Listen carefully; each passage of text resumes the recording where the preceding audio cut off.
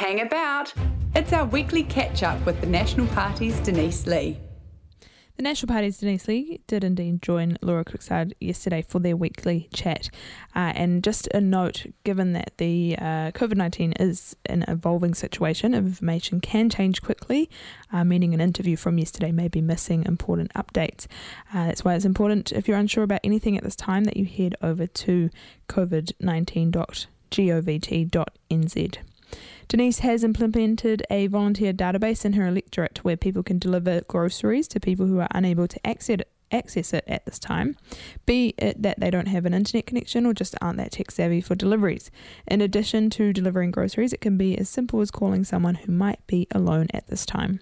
Denise started off by telling Laura about this database and the importance of volunteer work at this time. Yeah, so it's been really heartwarming to see how many people have just flocked in to sign up to, we're calling it the COVID Connect database. So I'm running it for my electorate, for the electorate of Maungakiekia, and people are just willing to help. And the two ways that they can help at the moment, and things will evolve, is going shopping, being a personal shopper for those who can't. And we've had requests from rest homes on complete lockdown. So they go shopping and they pick up the groceries and they drop off the packages at the gate, and then the staff at the rest home take care of it after that. Or phone calling people over the age of 70 in the electorate, and with the help of very careful access to telephone numbers, I'm able to give people just small amounts of telephone numbers so they can check up on the elderly and make sure they're doing okay, and we're getting requests for different help as a result of that. Brilliant. So with delivery services still functioning, why is it particularly important that you do have this volunteering happening? Well, I mean, the delivery services, you're referring to online stuff, right, Yes. Laura? Yep. Well, lots of old people don't have internet, let alone know how to navigate online shopping. My mum's pretty technically average, and she doesn't know how to do online shopping. So there are people who have got family networks, but there are plenty of people who don't. And so just a wee little phone call and they say, yep, I need, a dozen eggs and a bottle of milk and a loaf of bread, or whatever the case may be. Having that. And let's face it, even though we can't have contact, just knowing that someone went out and did something for you and dropped something off at your doorstep, or you can give them a wave from the gate, that's important. Any bit of contact's important. Absolutely. And then the other thing on this, in terms of that voluntary delivery, what kind of measures are being taken by volunteers and recipients to ensure safety? Yeah, so we've got some very clear guidelines. I'll be honest, there is a large degree of trust in the system. I've got quite a few volunteers who are already police vetted via other organisations, for instance, Community Patrol. And so there's a degree of trust in that, and, we'll be assigning our jobs accordingly to those who we know have known police vetting. But, at the end of the day, we need to be really mindful that just an easy connection is what we're looking for here. We're not looking for technical details, and certainly not getting into signing on for powers of attorney or anything crazy like that. It's just simple dropping off of groceries or pickup of other essential services. Mostly it's just a friendly phone call. Hey, how you doing? And that goes, man, the phone calls I've made have been exceptional.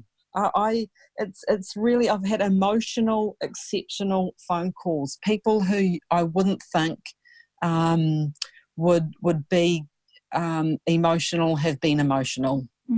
And it's a real privilege, actually, to talk to those sort of people on the phone and realise that We're in very unusual, unprecedented times. But man, the human spirit and warmth that can come out, it's really, really awesome.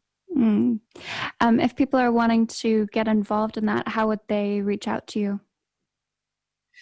So my disclaimer, I guess, Laura, is that I'm running this for my local area. Mm-hmm. So it's the electorate of Monkakeke, which is Onehunga, One Tree Hill, Green Lane, Ellerslie, Mount Wellington, Panmure, Point England. So the easy way to get a hold of that is just to email Denise Lee MP at parliament.govt.nz. If you can't remember that email address, 0800 Denise MP. So catchy. And if you're outside that area, isolation.org.nz is an Auckland network. So they can have your back out on a wider Auckland scale. I'll shift on to our next subject here. So in terms of national support of government, which a lot of people have looked at this and started speculating this could lead to a grand coalition. For those who might not know, what is a grand coalition and what is its function? Well, my understanding, of course, we've never lived through that if you're my age, is a grand coalition is where you effectively stop political party ties and you become one entire parliament. There are no parties, there's just one governing body of politicians. So what we've done to date is something really interesting. Yesterday in Parliament, a reduced number of MPs, just 15 on our side and 15 on theirs, put into place, I'll just call it emergency legislation, making sure that the government are able to act swiftly and decisively should they need to. It's sort of like think civil defence type emergency situation. But what we've started since then is a new select committee which will meet 3 days a week, and it will be chaired by Simon. There will be 11 people on that committee in total, so some from National, some from Labour, Greens, everyone. And that's going to be a really important committee to question, scrutinise and ensure that the government are making the right decisions on behalf of all of us. So it's not designed to be, kind of overly critical or be negative. It's designed to make sure, and this is what exactly should happen, that the response from the government is the best it possibly can be. We know the government isn't going to get everything perfect, but we'll work with them to ensure that we do the best that we can. And that's the important role of an opposition, right? So that 11-person select committee will meet via Skype or online 3 days a week, and it starts next week. Very interesting. In terms of a grand coalition, this has only ever been seen twice in New Zealand history. So during World War II or One, I think it might have been one, and the Great Depression. Simon Bridges hasn't ruled it out just yet, but do you think we could be heading that way potentially? Well, it's just so hard to know, right, Laura? I don't know how to answer that in terms of what would the trigger be to call for one. I think it's too early to say.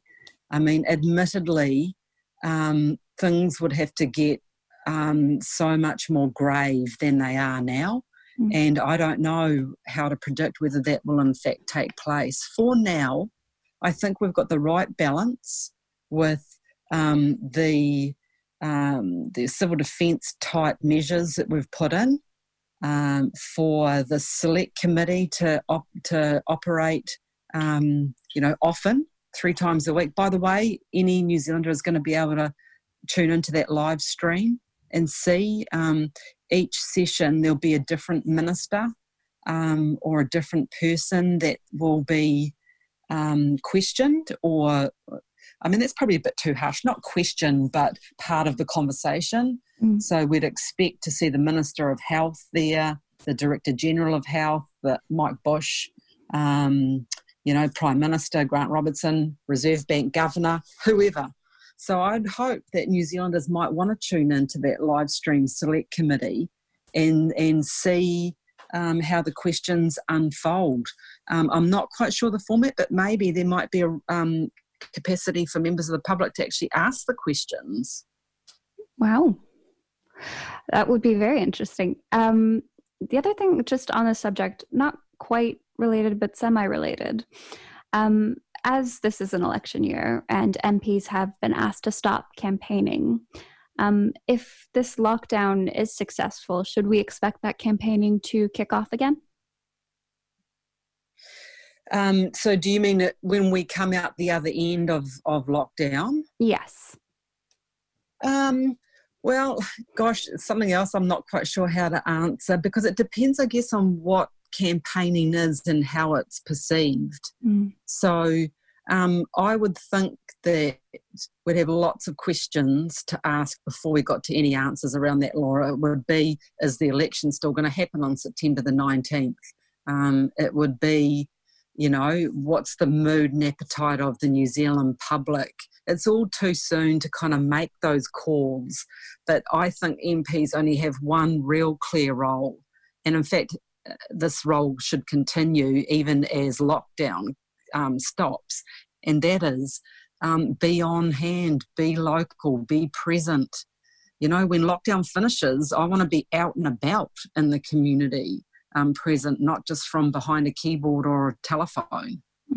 So that's our first and primary role, is to represent the people who first put us in there. And I'll shift on to our last kind of subject here, but I might just discuss maybe some of the supports that have been rolled out for businesses and housing. So there's a range of things happening. My one message for anyone listening and thinks, oh, hang on a minute, that could be me, what's the details?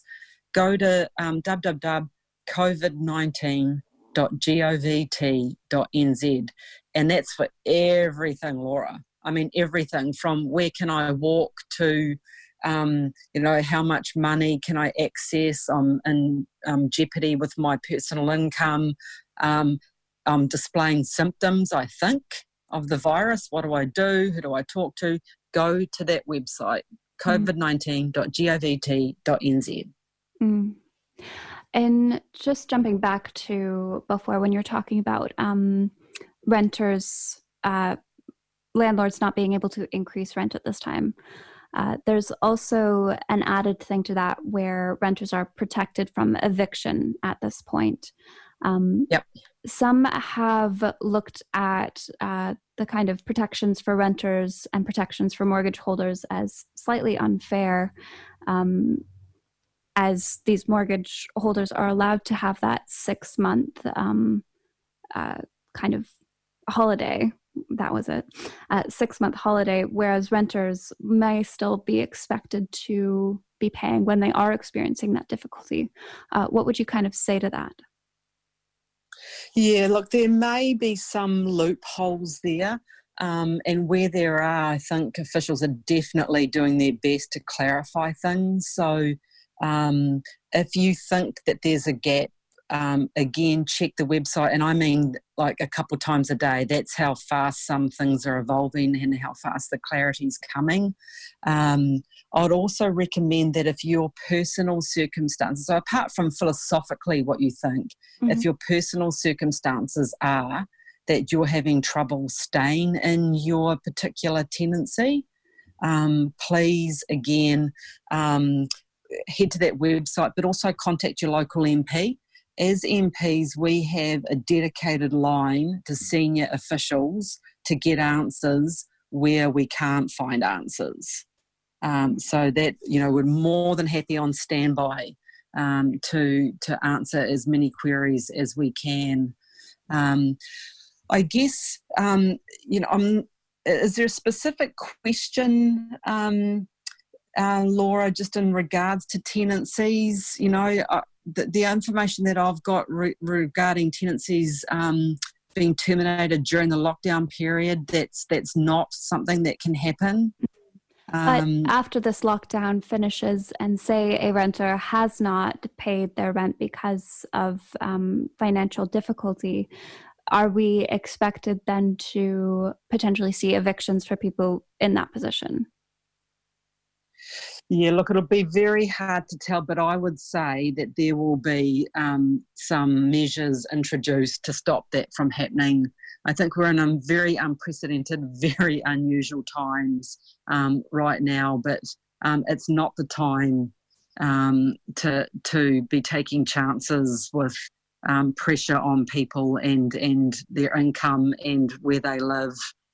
So I'm not sure how to answer that, but if we get stories of very unfair behaviour, I would imagine that there will be absolute concrete moves to stop that from happening.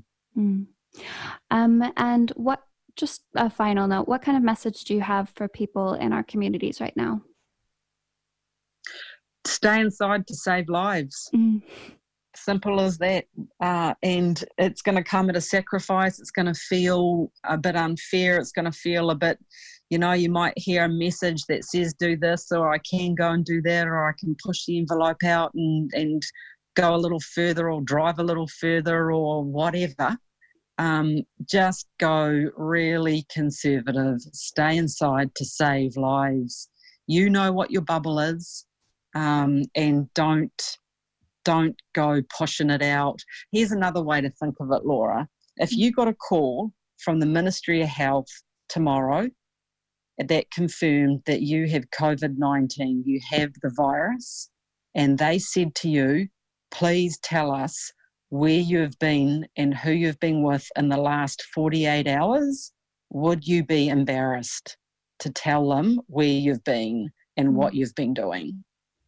So that's the only thing you really need to ask yourself. Would you be embarrassed if contact tracing started with you? The National Party's Denise Lee on 95 BFM.